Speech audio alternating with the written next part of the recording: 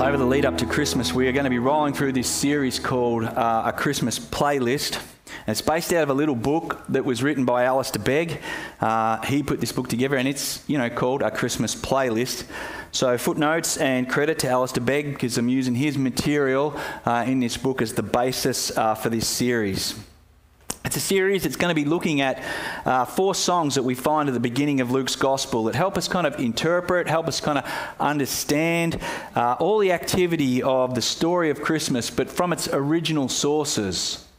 From those who were actually there, those who were involved in the birth of Jesus, like his parents, those who came and helped interpret the significance of that birth, of what they actually saw, what God had laid on their hearts.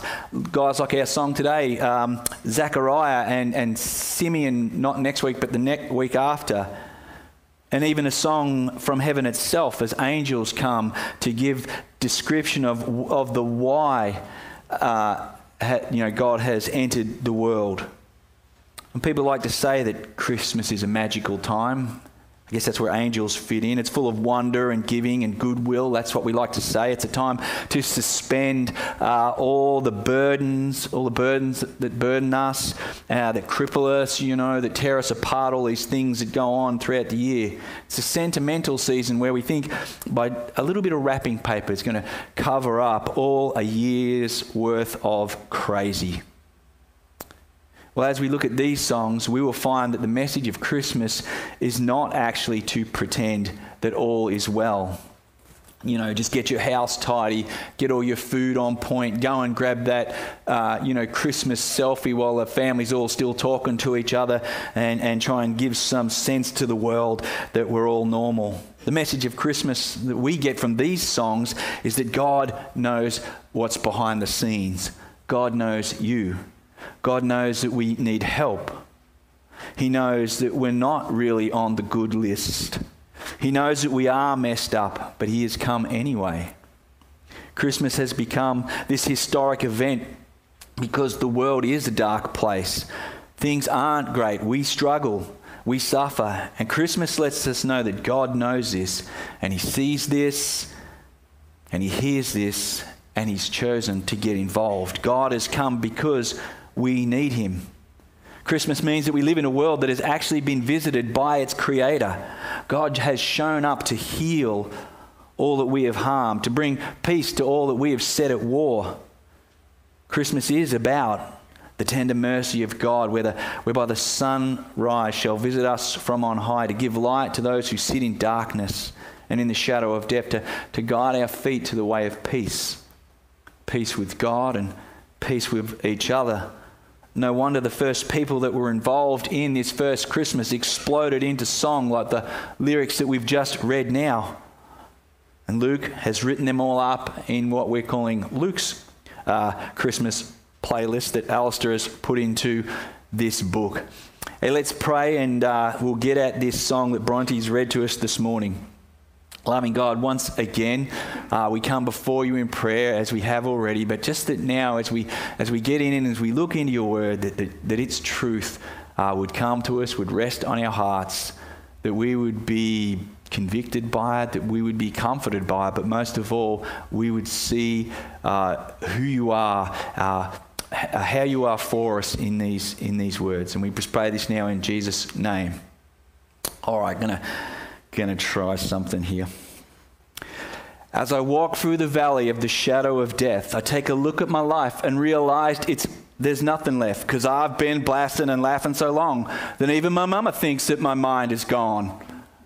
Yeah, Dave, you know it. What song's that, Dave? A heck of a job, but who sang that? Anyone? Oh, these things don't work unless you're kind of pop culturally astute. Come on. Coolio, Gangster's Paradise. All right, maybe it's a generational thing. Let's try this.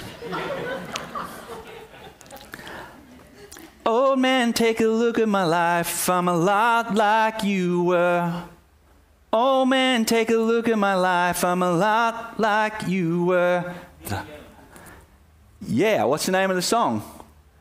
Old Man. Good work. Okay, what about this one? This is generation. This one should span generations. Somebody once told me the world was gonna roll me. I ain't the sharpest tool in the Shrek.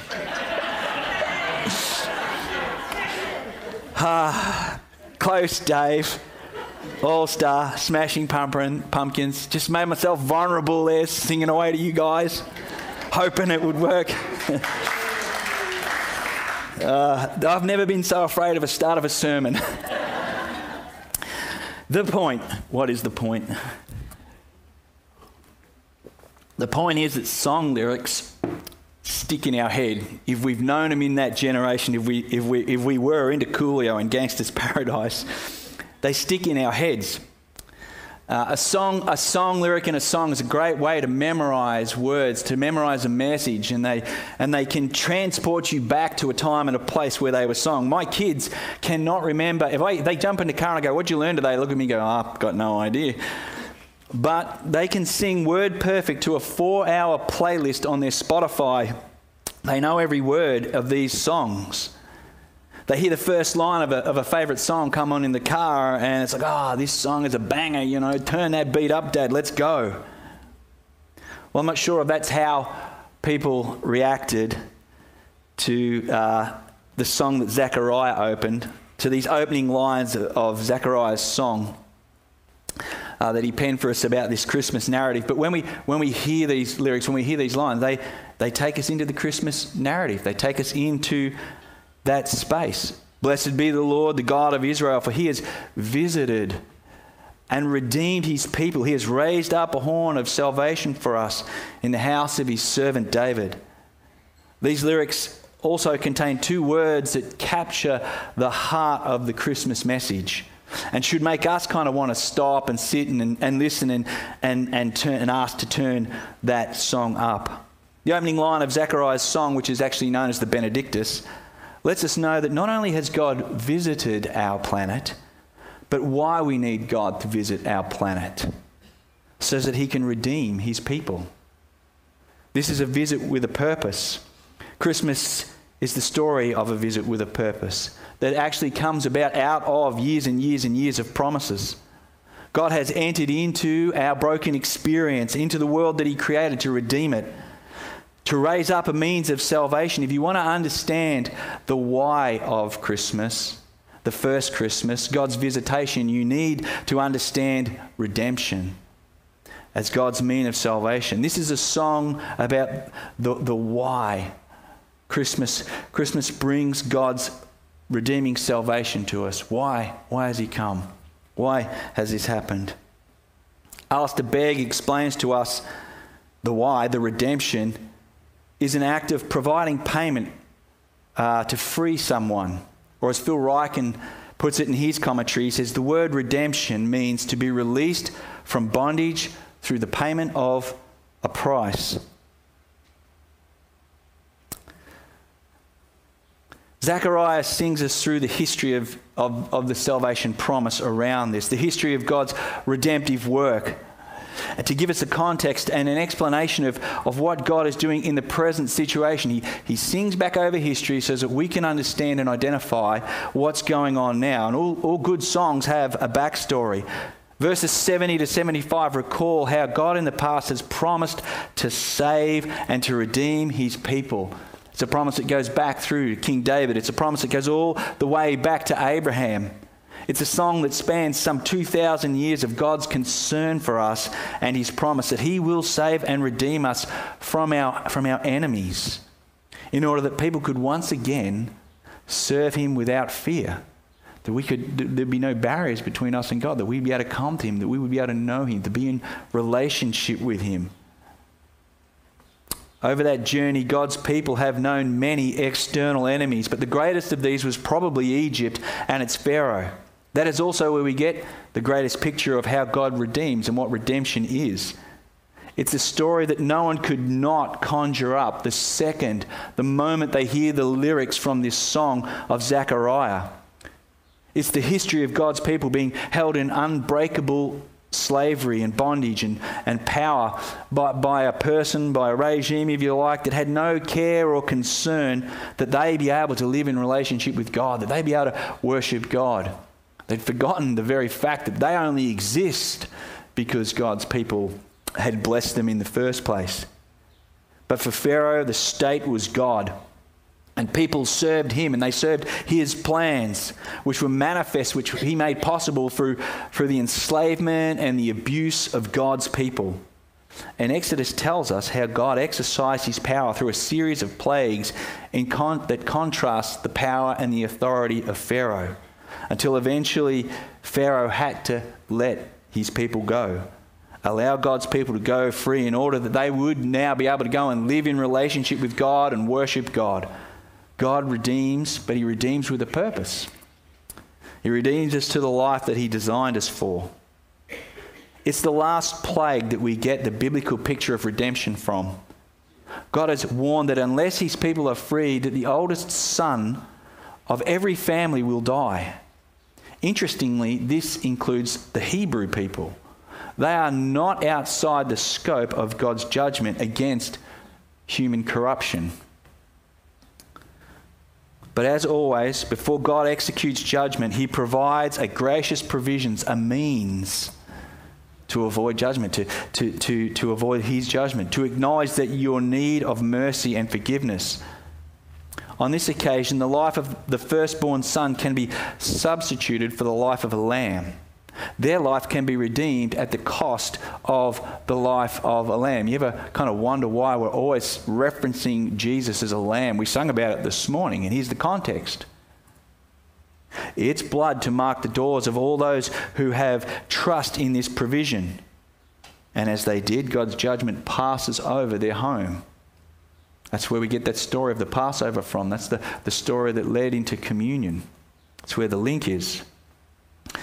Passed over the home of both Hebrew and Egyptians. There's no mention that Egyptians cannot participate in this. And as we see in the Exodus, that many Egyptians leave with God's people. A mixed multitude actually leaves Egypt. What saves God's people, indeed what saves all people, is not that they're Hebrew, is not that their dad was a pastor, or their uncle played piano for Billy Graham. Not their heritage. It's their recognition that they need redeeming from sin through God's gracious provision. And Zechariah's song is saying that God is about to act again to redeem people, only this time it's very clear that it's not from some earthly power, not from some earthly enemy, but from internal slavery and power, the enemy of sin. Zechariah sings that his own son will prepare the way for this to happen by calling people to an awareness and a knowledge of their need of salvation and through the forgiveness of their sins. We need this. We need to be redeemed from this because we're not capable of it ourselves. We need somebody else to come in and do this for us. Well, the topic of sin is never a comfortable one. You're probably all thinking, Mason, it's Christmas. Why are we getting into this? Because Christmas gets into this. Christmas actually sings about this. But the topic of sin tends to see people kind of switch off, their eyes kind of roll over in indignation or patronisation of such a old kind of a concept. Yet the Bible unashamedly uses this description of sin to describe the human condition. And to be perfectly honest, as Alistair Begg puts it in his book, it's a great little line, it's the only description that explains what we see around us and what we see within us. It's a condition that accounts for the darkness in the world and the ugliness of our own actions at some times. Sin is at essence Pharaoh. It's people putting themselves where God should be. It's putting ourselves in a place that God should occupy. It's a place of authority and majesty, a place to run our own lives with autonomy, charting our own courses, ignoring anything God has to say. It's saying to God in faked politeness or just outright defiance, I don't want you. I don't need your word, your instruction. I don't need to obey, and I won't obey your design. I am going to call the shots. Sin is simply not living as God designed us. It is to miss the mark on how we were created to live. Sin is something that we choose, and yet sin is also something that enslaves us. It traps us. And Zechariah is singing a song about how Christmas begins the fulfillment of our redemption from this slavery, from this mark missing. Christmas tells us why we need God. Because God alone can save us. God alone can redeem us. That's why God came, and not another teacher, not another prophet, not another sage or some moralist, social reformer type. We didn't need another visit from someone like that. Our great problem is not that we lack education. It's not that we don't have social welfare. It's not that we lack self-esteem. We have been seeing these things as redeemers and saviours since time began, and yet no amount of increase in these areas has seen us any better. For all our permissiveness, for all our progressiveness, our self-actualization, our welfare and education, things with increasing measure still manage to get spoiled. And that is because sin spoils everything. Sin spoils good things. It alienates relationships. It allows for abuse in people and creation. It corrupts power. It spoils everything because it causes us to miss the mark of how these things were designed to be. And each time we miss the mark, we spoil our own lives and we spoil the lives of those around us. It's why when we gather for Christmas, even in this magically choreographed moments, table all set, Bing Crosby playing in the background. It's why Christmas meals can still be spoiled. And I don't just mean the food, I mean the conversations. Marriages can still explode. Friendships all fall apart. Sin spoils with a relentless indifference. It's why we still indulge in excess, over-experience, overspending, addictions, abuse, looking for something to fill the space that sin has created in us. Sin actually creates a void. It doesn't fill up. And it's made us restless. But as Alistair Begg points out, this spoiledness is not the most serious aspect of sin. Sin has also crippled our ability to know God, to be in relationship with God. It separates us from God. It's what makes us autonomous kings. Sin is an active agency that's at work in our hearts, waging war against our need of God, waging war against the idea that God is for us, that God is a good thing. That's what Paul talks about in the book of Romans. It keeps us from God, both in our present life and in our eternal life. That's why it's such a serious thing. Sin is our greatest problem because it separates us from God now and eternally. A God who made us to know him and delight in him. And it causes us to ruin and spoil everything that he created, everything that he gave to us, everything that we should delight in and enjoy. Begg explains that while sin is our greatest problem, it's also our greatest insight into why we are the way we are. Because we are created by a mighty and loving God, we are capable of great things. We are capable of great kindness. But because we reject God's authority to define the potential in these areas, we find that we're also capable of great selfishness. We're capable of great evil. Sin explains what we see around us and what we see in us. But not in a futile way, because Christmas tells us that God has come to redeem this mess. There is hope. We were designed to enjoy life with God eternally, but what we find is we find ourselves living in defiance to God, trying to fill the space that he should have. Fill it with stuff, fill it with experience, achievement, relationships, making good things ultimate things. And at the same time, we find that none of these things have an enduring, sustaining, deeply satisfying comfort or confidence. So we're anxious at the same time. We're fearful. We simply have no peace.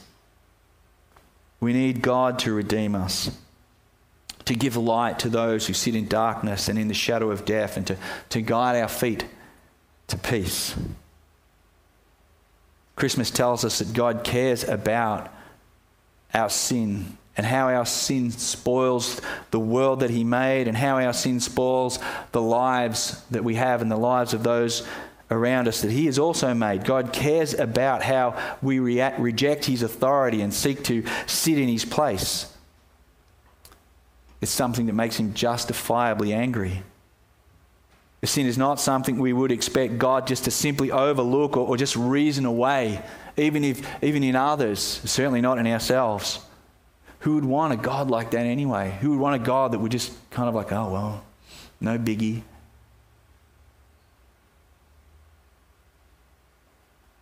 God's own character demands that he not only love justice, but that he exercise justice. There is a price to be paid, a punishment to be faced for our sin.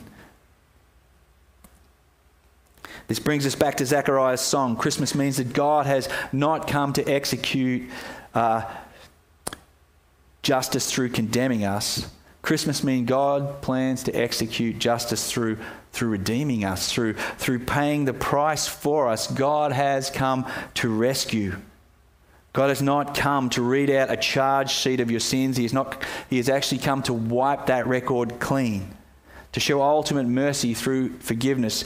Chandler, in one of his books, Matt Chandler says, God has not shown up to tell you that he doesn't like you, but he has come actually to tell you that he loves you.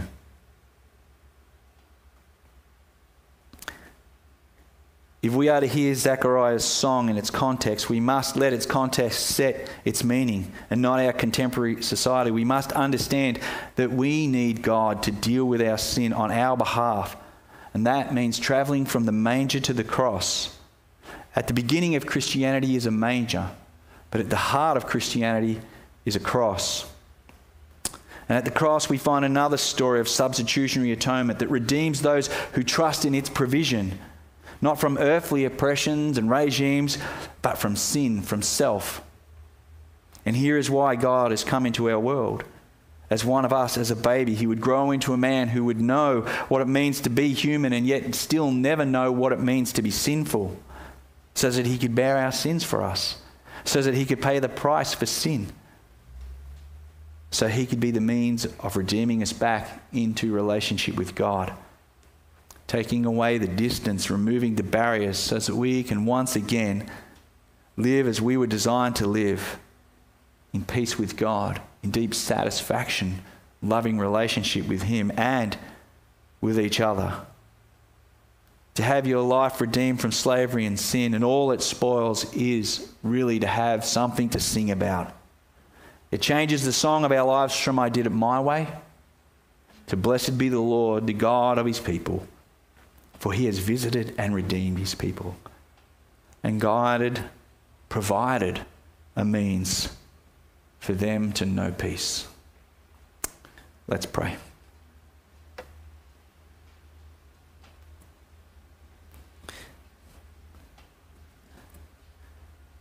Loving God, as we sit here and as we think about this song, that you have visited your people to redeem them, we have to face the question of why on earth would you do that? And it's because we need redeeming. It's because we are sinful and separated. We are spoilt and separated. But what the Christmas story tells us is that you're a God who doesn't want to just crush us for that, but wants to cure us, wants to heal us, wants to make us whole again, wants to bring us back into life with him. It's a life that we can never really fully get our heads around until we actually live in it and experience it. And so our hearts actually sing now because we understand that sin is not something that we need to hide from or need to try and explain away. It's just something that we need to put on the table before you and let you deal with. And we give you thanks for that because you're a God who stoops down, who gets into our lives. And this morning and this month as we head into Christmas, would we just be mindful of this song? Would we give thanks for a God who visited us to redeem us? We just pray these things in Jesus' name. Amen.